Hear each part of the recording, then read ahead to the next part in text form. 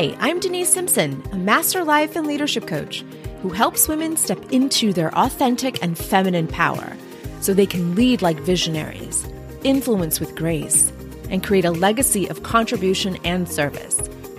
You'll hear about real leadership clients with real problems, navigating their success in life, business, and career. If you're ready to become a masterful leader, then this podcast was made for you. So let's get started.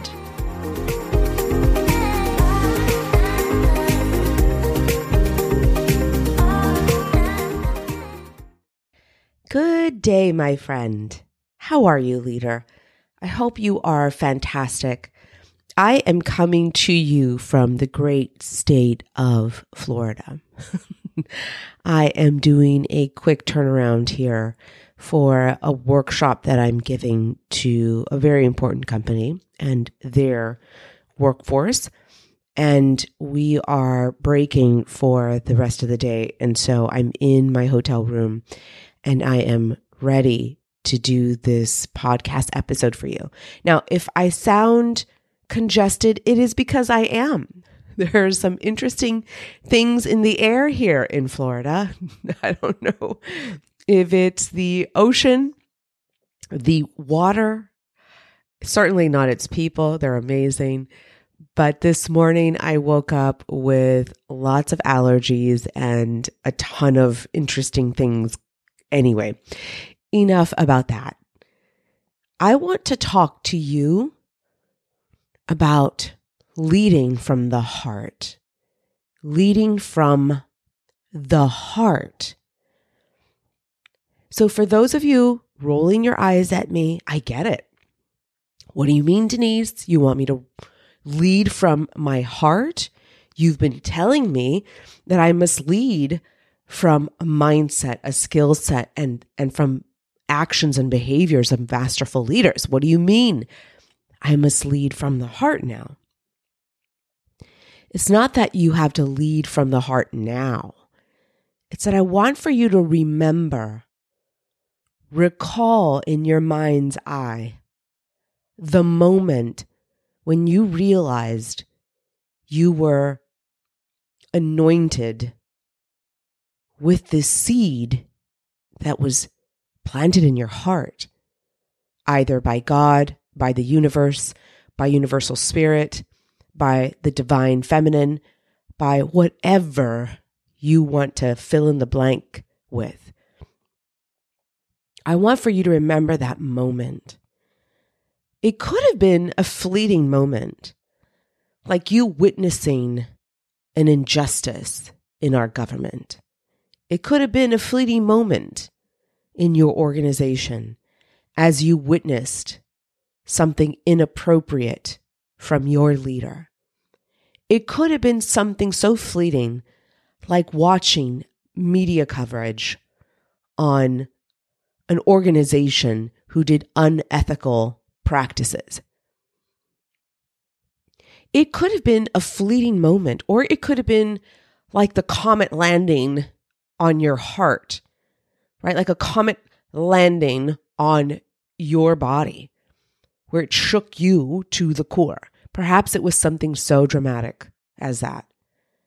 Sometimes you have to stop and think about why you were called to lead and to serve. Going back to those moments could have been multiple experiences. For me, they were multiple experiences. I can tell you from the time I was 16 years old, the time that I was running the student store, or that I was working at Montgomery Ward as a part-time tire center associate. All the moments during that season of my life, I was a young girl. I was a sponge. I was learning so much. I was absorbing so much. And technically, the brain is at a point of its development where you are highly influenced by your peers. And there were things that I witnessed in the professional setting. They were things that I heard a man tell a woman, inappropriate things that a man would tell a woman, sexual advances from an adult to a child. I was a child at 16. I experienced so much in the professional setting at 16 years old. And there were so many instances. It wasn't just one fleeting moment. It was many fleeting moments that led me to the realization that I wanted to serve women and their allies. I wanted to use all of my knowledge, all of my resources, everything that I know that we can control as women leaders, everything that we can use in our power so that we can stand in our authority. I didn't realize that until many decades later. So at 16, starting my professional life, there were so many experiences that I didn't know was right or wrong. I just knew they happened. And it wasn't until I had formal education that I realized these were inappropriate things. These were things that were unethical. These were things that questioned integrity. These were things that had people sacrificing their values. So there were behaviors that were neutral to me. I just thought they were part of the process until I learned otherwise. But for you, my friend, I want for you to go back to the moment or moments where you can now look back and say, of course I was called to lead and to serve. Of course. I had to have experienced that so that I can do what I'm doing today. Of course. So it's time for us to get conscious of why we are leading, why we are the anointed. And for those of you who are thinking of this word anointed as, disgraceful or not usable in this context, I beg to differ. Leadership, my friend, is a privilege. Please don't ever forget that statement. Leadership is a privilege. And if you have been privileged, as in you have been chosen to lead and to serve others, then my friend, it is your duty to do this thought work, this heart work, the practical work that we do together here on this podcast and inside Masters of Leadership. This is a privilege that just a few of us get. This is not for the masses. I'm not talking to anybody who has identified themselves as a leader. Do you understand what I'm saying? I'm talking to the women who have been called to lead and to serve. And they want to do it so very, very well because they know that their constituents, that their stakeholders, that their employees, that their community members, that their family members, their children deserve a leader who is thoughtful, a leader who is mindful, a leader who loves, a leader who comes to every context, every situation, every circumstance with love. Love for herself, first and foremost, so that she can love others, so that she can see past the imperfections of others, so that she can see past judgment of others, so that she can see past the humanness that we are. This is what I mean by leading from the heart, coming back to that place, the origin place. Right? The place where it all began, which is a memory, which are memories, could be plural, right? Because these are memories that you have of experiences that you had on your journey, on your path to leadership. So let's go back to those moments. And it's not, first of all, this shouldn't feel dreadful. I know there's moments in my experience where I don't want to go back to. I feel so much dread, really. That's the best emotion I can describe, is going back to those emotions and feeling dread. because I couldn't do anything about it. Knowing what I know now and looking back really gets me upset sometimes. And I tell myself, I shouldn't have done that. I should have said something. I should have spoken up. I should have. I could have. I must have. Why didn't I? And then the judgment comes in. The shame spiral comes in. And it's all self-shame that we inflict on ourselves when we look to the past sometimes. And so I want to prepare you for this exercise. I want for you to really take a spectator approach here, an impartial spectator approach. Impartial, meaning you have no emotional interest in it.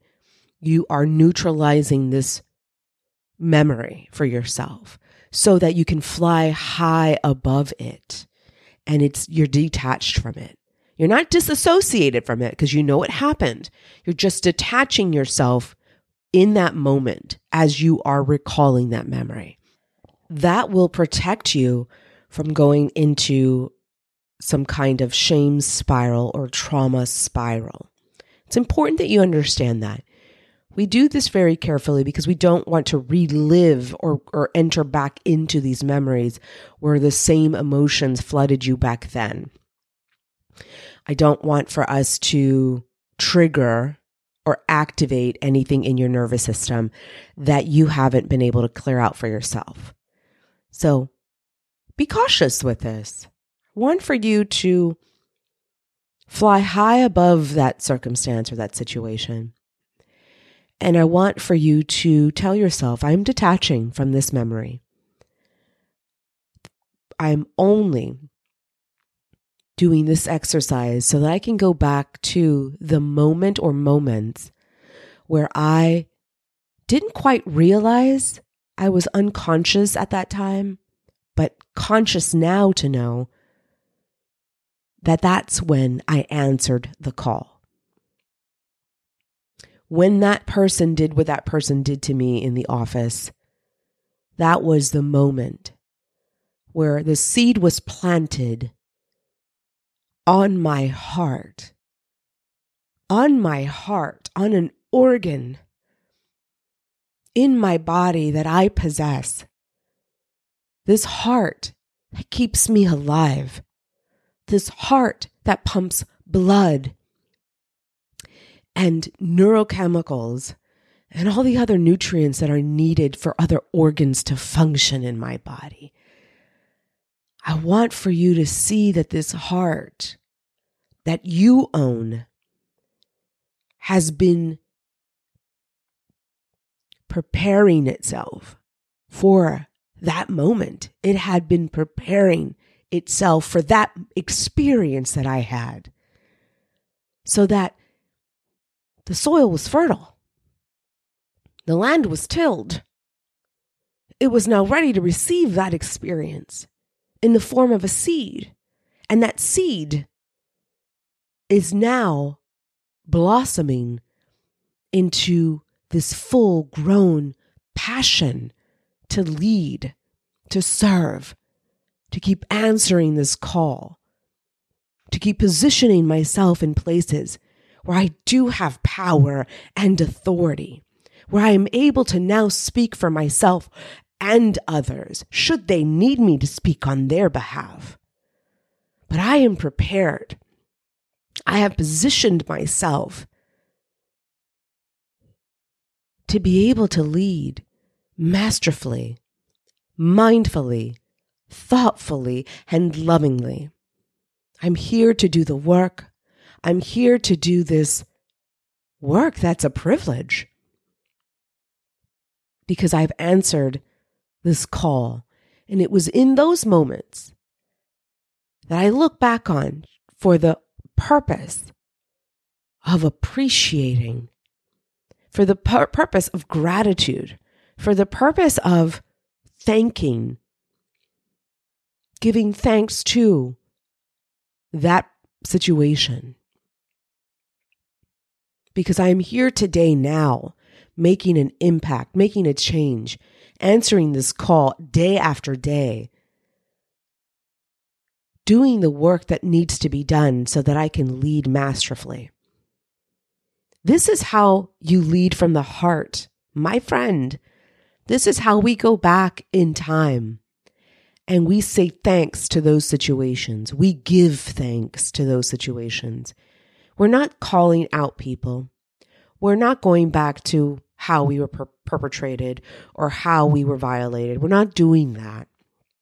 We're just flying above the situation, 30,000 feet up in the air, looking down on that moment or moments where those seeds were planted in your heart, the organ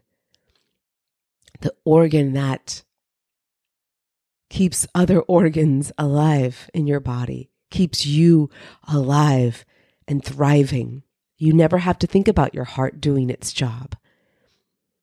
So this is a moment where we get to be conscious of what was planted on your heart. And it was a seed. And it was a seed, and we were unconscious of it at that time, but we are conscious of it now, today, and moving forward. So when you lead from the heart, you're not leading from the mind. It's important that we study leadership. We master the craft, most definitely. But we do that in conjunction with the heart. These are two organs that you possess.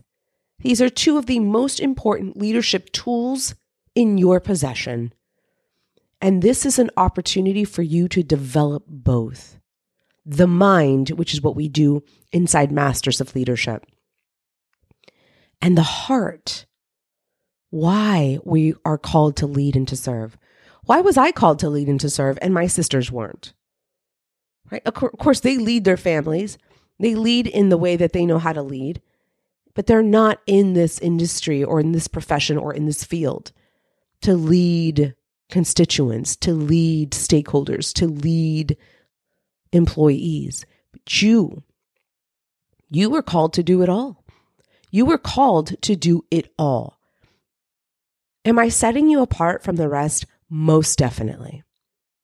Because of the privilege that has been bestowed upon you. Because you have answered the call. I want for you to take the next few minutes before you do anything else to just go back into your timeline, go back into a memory.